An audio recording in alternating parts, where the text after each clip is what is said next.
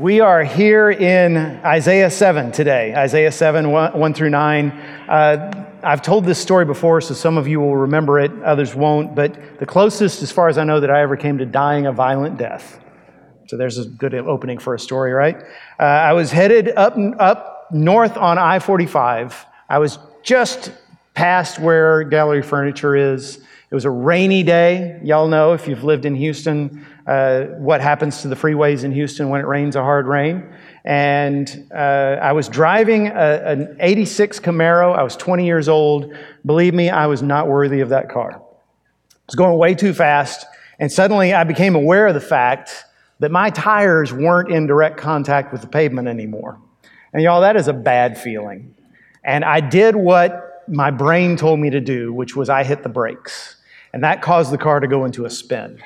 Now, I don't know how long this lasted. It was probably 3 or 4 seconds. In reality, it felt like an eternity. I was pretty sure I was dead at that point. All I could do is my car rotated counterclockwise slowly and skidding 70 miles an hour down the freeway, cars whizzing past me. All I could do was pray, because I had no control of the car. And I was too afraid, I was too panicked to even articulate actual words except for two. I could say the word please and the word Lord. So I just said those words over and over again. Please, Lord, as loud as I could. And when the car finally stopped, I was facing the opposite direction. In the incoming traffic, they had all stopped by a miracle of God.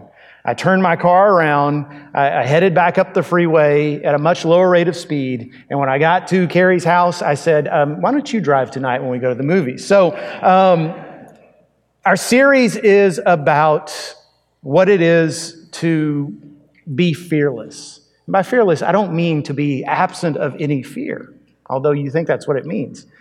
It's impossible to live in this world and never feel afraid. What we said last week was, it's not feeling afraid that's the sin. It's not when you get worried. It's not when your stomach clenches. It's not when you sweat on the forehead. It's not when you can't sleep at night. God's not mad at you for feeling fear. Jesus felt fear in the Garden of Gethsemane. The fear is what you do with it. The problem is what you do when you're afraid, when fear stops you from doing the will of God. What we said last week was, listen to the voice of faith, not the voice of fear. So in that instance on the freeway, I listened to the voice of fear. The voice of fear said, oh my goodness, you're out of control. You need to stop this thing. How do I stop this thing? By slamming on the brakes. Actually, that's the worst thing you can do when you start to hydroplane a car. If you look it up, it tells you when you feel your car start to drift, let your foot off the accelerator and gently, don't you love that word? Gently turn your steering wheel in the direction that you are sliding. And that will cause your tires eventually to get traction again, and you can straighten out and head down the freeway. What I just told you could save your life. You're welcome. But I'm just here to tell you, when you're afraid, that doesn't seem logical. What? Turn my wheel the way I'm skidding? Why would I do that? See, this is what fear does. Fear has an upside-down logic. It says things that in the moment seem like they make perfect sense. And often they can be the worst possible thing. Fear tells you lies. So we're going to talk today about the lies that fear tells you and how that causes us to make bad decisions in life. And I got to tell you, I'm not God. And I'll say that again. I am not God. So I don't know who here is struggling with fear and what kind of bad decisions you're in the process of making or will struggle with in the next few days or weeks. But I can be sure that some of you are facing some of this stuff. So have an open heart, ask the Lord to speak, and show you where you're believing the wrong voice. This is the story of a king of Judah named Ahaz. Ahaz, who was not a believer in God, but he had a chance to turn it all around. All right, so let me give you some background on Ahaz. Ahaz was the son and grandson of faithful kings. He was the king of Judah. Now, this was a time when God's people were split into two different nations. To the north was Israel, to the south was Judah. He was the king of Judah. This is in 735 BC, so about 20 or so years after Amos, who we just got through studying. Here's the thing about Israel, and y'all listen, because this is going to help you with all your Bible reading, especially in the Old Testament. Israel was in this unique position geographically because it's this little tiny country right there on the Mediterranean, and to the south was Egypt, and to the north was always some empire or another. First it was Assyria, then it was Babylon, then it was Persia, then it was Greece. And that put Israel in a delicate position. Because they knew at any moment, either the bully up north or the bully down south could come and invade them and destroy them. And so they always lived in this sense of fear, this sense of anticipation. When's it going to happen? And the kings of Israel and Judah always had this temptation because they were so afraid. We might as well sign a treaty with one of those. We either become allies with Egypt or with Assyria, and that way we'll have a big guy on our side. But God always told them, don't do that. They will steer you the wrong direction. They will be a bad influence on you. And besides, I am all the protection you need. In fact, God gave David a promise when he was king of Israel. As long as your sons follow me, they will always sit the throne. Nobody will ever depose them. Well, along comes this guy Ahaz, and he is a descendant of David. And again, he is not a believer in Yahweh. And yet, God makes the same promise to him. Trust in me, and nobody will overthrow you. The problem was, when Ahaz became king, as a young man, he was immediately facing a real crisis in his foreign policy because the Israelites to the north and the Syrians had both decided, let's team up and fight back against Assyria, the big empire. And they said to Ahaz, join up with us. 3 countries are better than 2. Ahaz said, I'm not joining you guys. I'm not going to fight Assyria. They'll kill us. So Israel and Syria said, then we're going to invade you, and we're going to overthrow you and put our own guy on the throne. And then we'll have what we want. And it happened. They invaded, and Ahaz lost every battle. Every single fortified city in Judah fell, one after the other. One of his sons died in battle. It was awful. All that was left, the only walled city in the whole nation was Jerusalem, and there Ahaz sat, not knowing what to do next. So here's what happens. In verse 1 of Isaiah 7, in the days of Ahaz, the son of Jotham, son of Uzziah, king of Judah, Rezin, the king of Syria, and Pekah, the son of Remaliah, the king of Israel, came up to Jerusalem to wage war against it, but could not yet mount an attack against it. When the house of David was told Syria is in league with Ephraim, the heart of Ahaz and the heart of his people shook as the trees of the forest shake before the wind. Isn't that a great way to picture what it feels like to be afraid? You've probably been in a big storm. You've seen the trees outside your window being tossed back and forth. That's the way the people of Judah felt. It says in verse 3, and the Lord said to Isaiah, go out to meet Ahaz, you and Shir-Jashub your son, at the end of the conduit of the upper pool on the highway to the washer's field. Here's what you need to know about Isaiah. He was not a young man. He was not new at this. He had been advising kings of Judah for 3 generations. So Ahaz's grandfather and father had both listened to the voice of the prophet Isaiah. They had made good decisions because they followed the voice of Isaiah. And Isaiah was not the pastor of a church. I am not a prophet. I do my best to preach the word to you and help you understand it. Isaiah was different. Isaiah's words were the words of God. Ahaz had never listened to Isaiah before.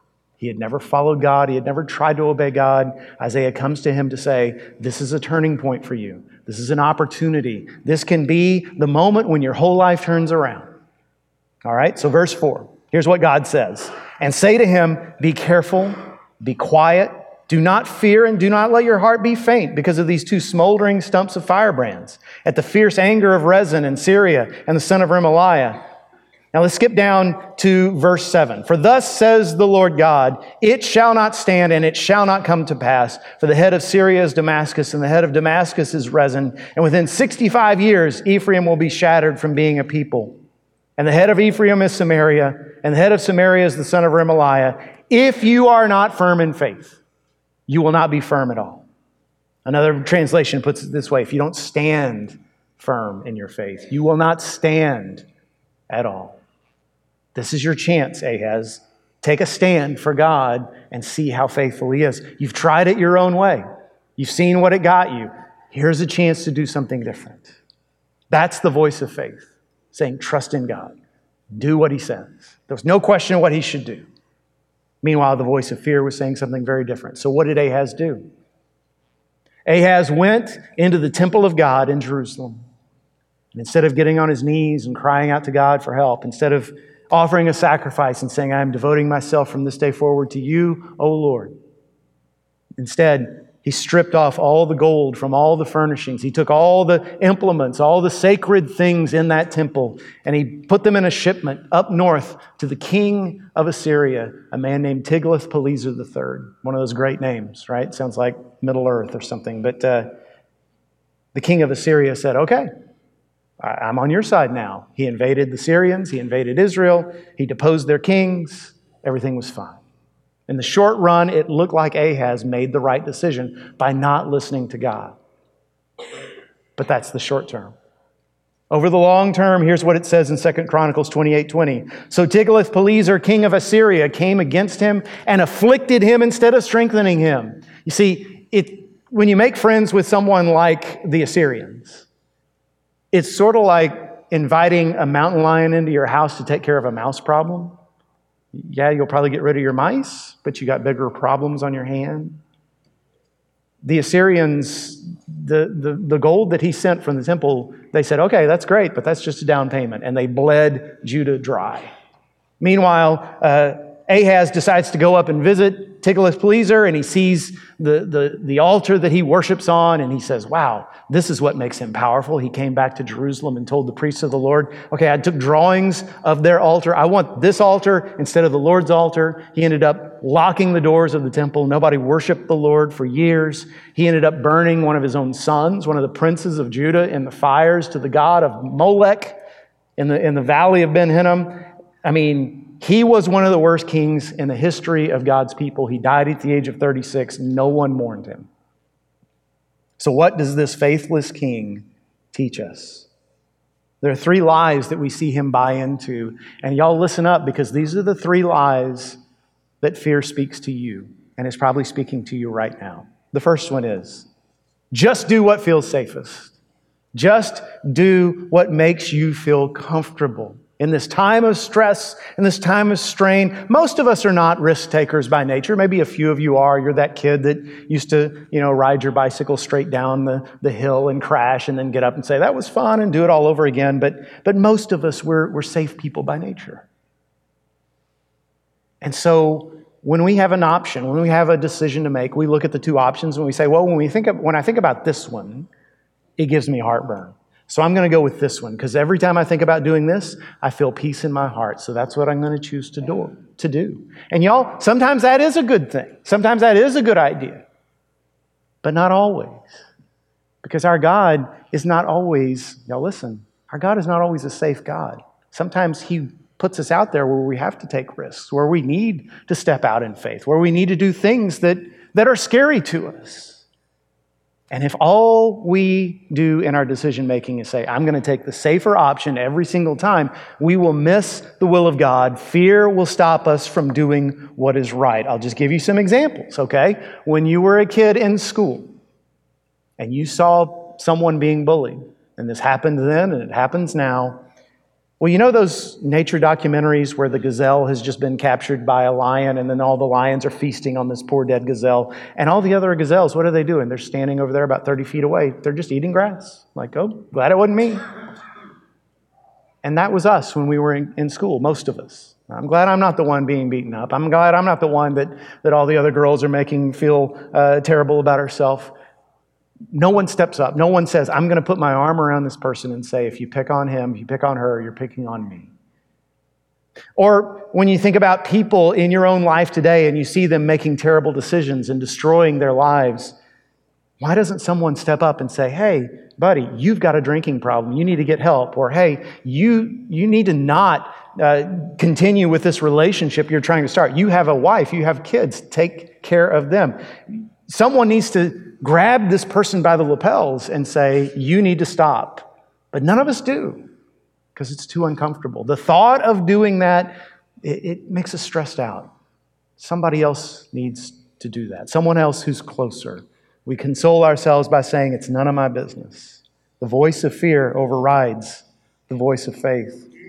King Ahaz found the idea of an alliance with the pagan empire of Assyria very, very comforting, because he knew it would work. There was no doubt in his mind Assyria could whip Syria and Israel, and they did. On the other hand, following God seemed risky. He couldn't see God. He'd never followed God. He'd never seen Him work. Trusting God felt too risky. He chose the safer option in his mind, and the destruction resulted. That's not the only example in the Bible. I want to show you something you may not know about in John 12, just this real brief comment. John 12, 42 through 43, it says, Nevertheless, many even of the authorities believed in him. What does this say? It's talking about Jesus. If you're a Christian, if you know the Bible, you've been in church, you know that Jesus' own people turned on him, but not his people at large, not as a whole, specifically the religious leaders of his people. They're the ones who conspired against him to hand him over to the Romans. And yet here it says that many of those same leaders actually believed in him, actually thought, yeah, he probably is the Son of God. He probably is the Messiah we've been waiting for. But they were too afraid of what this would do to their reputation. Because look what it says. It says, many of the leaders, many of the authorities believed in him, but for fear of the Pharisees, they did not confess it so that they would not be put out of the synagogue, for they loved the glory that comes from man more than the glory that comes from God. That is a devastating statement. Human beings not only contributed to the greatest injustice ever, but missed out on salvation because they were afraid of what it would do to their reputation, because they were afraid of what others would think of them if they did the will of God. If you're honest, most of you, including me, can say there have been times when I didn't do God's will because I was afraid of what so-and-so would think of me, because I was afraid this group might make fun of me, because I was afraid I might lose my reputation with these people over here. That's listening to the voice of fear. Second lie that fear tells us, anyone who isn't as scared as you can't be trusted.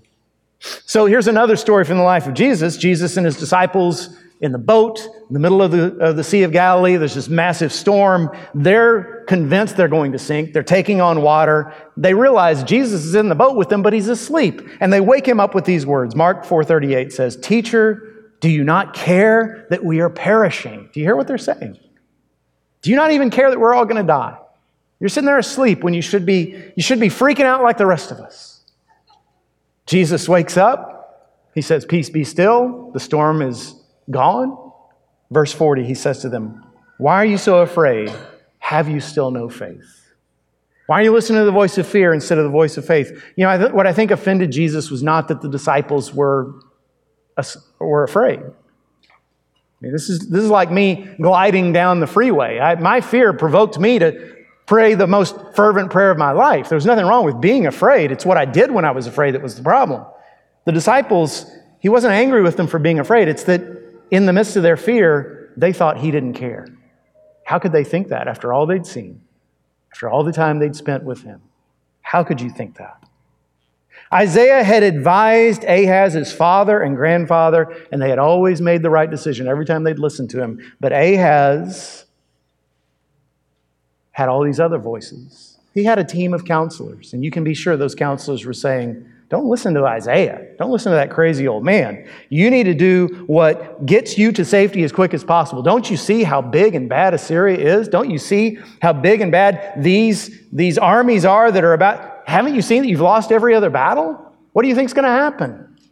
Now, in a moment of crisis, in a moment of fear, when one person is speaking logic to you, when speaking truth in a calm, even voice, and over here, all these other people are jumping up and down, yelling and screaming, we tend to believe those people because they're as scared as we are. This guy over here may be telling the truth. This wise woman over here may be telling the truth. But you don't trust her because she doesn't seem freaked out. She doesn't seem to take this as seriously as I do. I want you to ask yourself the question, what voices are you listening to on a daily basis? What voices do you listen to? What do you put into your mind, in your eyes, in your ears? What podcasts do you listen to? What radio shows? What TV shows? What social media? What is that doing to you? Is it stoking your fear or is it feeding your faith? Y'all, I'm not saying it's all evil. I'm on social media too, probably more than I should be. I'm on it often enough to know that sometimes it produces fear in me that doesn't need to be there. There are controversies I only know about because of social media. And I get all worked up about them. I get all concerned and I'm like, you know, if I hadn't logged in today, I'd be in a better place. There are shows you watch on television that you watch them because you think you're making yourself more informed about contemporary issues. In reality, what those shows are about is about telling you, we're all going to die. And that's why we watch them. If instead it was a guy who got on and said, let's talk through the issues in a reasonable fashion, no one would watch it. But we watch shows that are about how, you see these people over here? They hate us. they're going to kill us. Let's talk about how evil they are. Now, am I saying it's a sin to scroll TikTok or to watch Tucker Carlson or whoever's on the other side, Rachel Maddow, throw out whatever name? I mean, same boat. No, I'm not saying it's a sin. I can't scripturally support that kind of legalism, but I can say that if you care about your soul, you're going to ask yourself, is this voice stoking my fears or is it feeding my faith?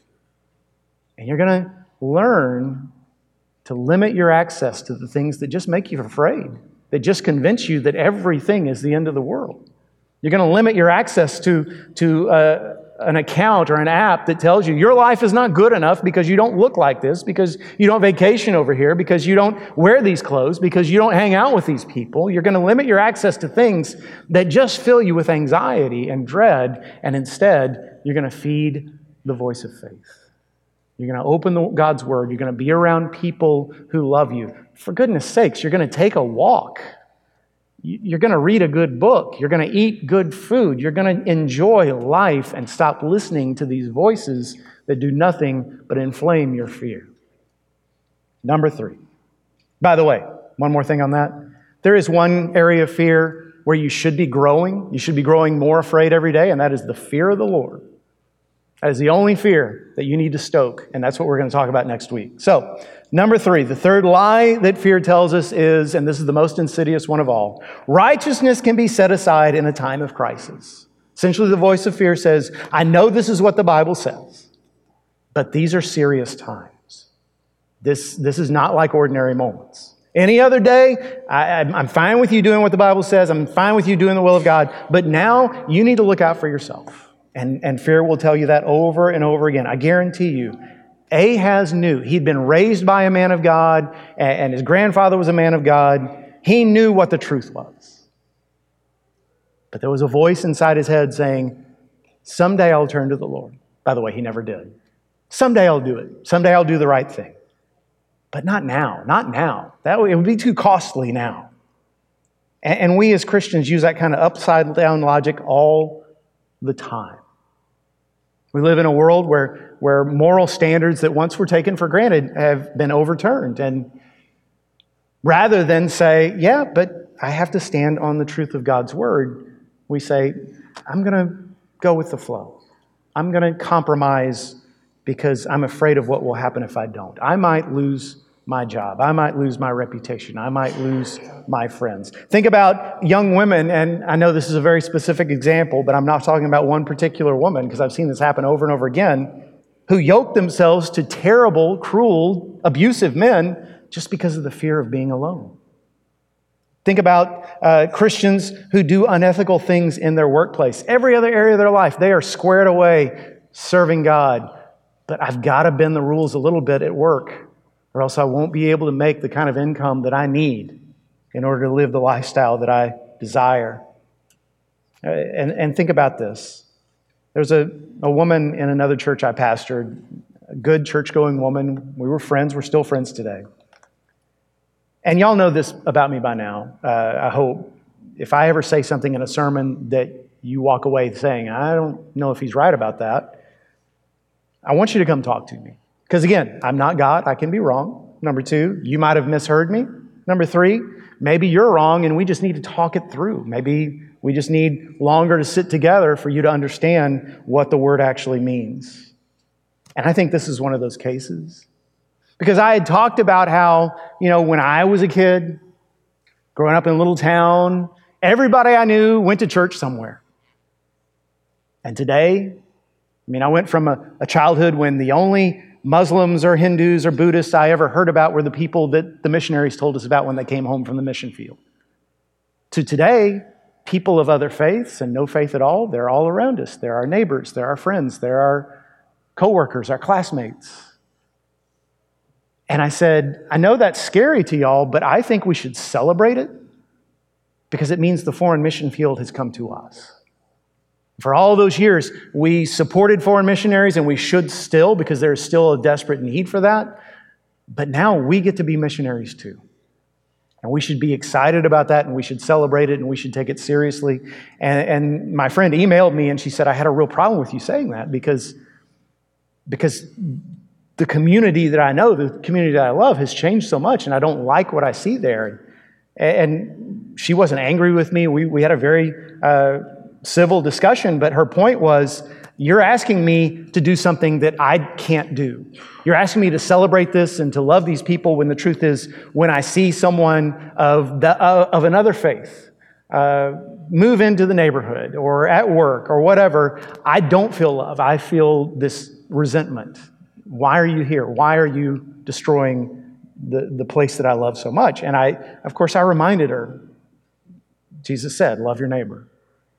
Parable of the Good Samaritan, the story of Peter and Cornelius. So many stories in Scripture that just show God's heart, that says when you meet somebody who's totally different than you, that's an opportunity. That is a way for you to show them God's love is for you too. And she said, I agree. You're right. Absolutely. But you have to understand, I grew up in a world where every time my parents sent me out the door, they knew that wherever I was going, their values were going to be affirmed. Whether it was at school or at work or at a friend's house, everybody was going to pretty much back up what they were telling me at home. And my kids, my grandkids, they're not experiencing that, and that makes me angry. And in fact, I'm very afraid that the longer this goes, the more they're going to be in the minority, and I don't want that for them.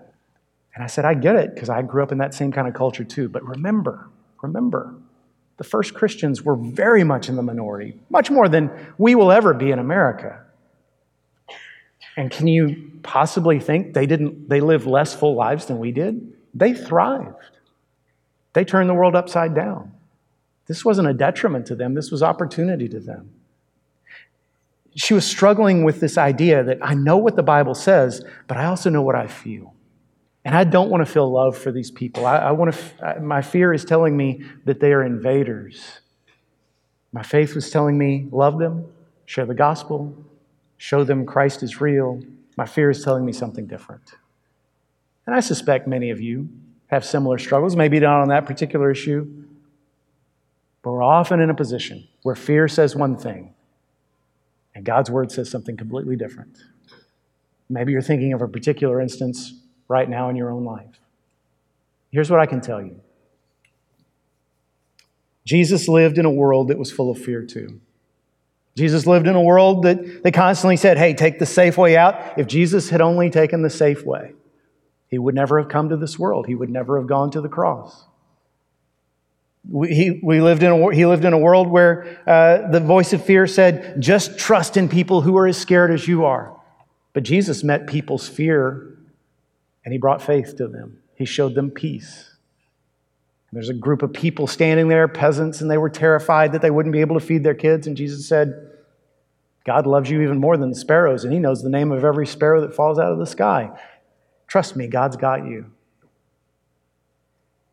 Jesus lived in a world that said, when it gets down to brass tacks, when you're in a moment of crisis, righteousness should go out the window. It's a time to take care of yourself. But Jesus didn't do that. The ultimate crisis, when his own people turned on him, when the pagans sentenced him to death, he didn't set aside the Father's will. He went to the cross. He died for us. He redeemed us. He defeated death and hell forever. No one ever lived a fearless life like Jesus did. And if you want to live fearlessly, if you want to live a life that overcomes the fears that lie to you, all you got to do is follow him. He will never steer you wrong. Fear will never rule a child who is following Jesus.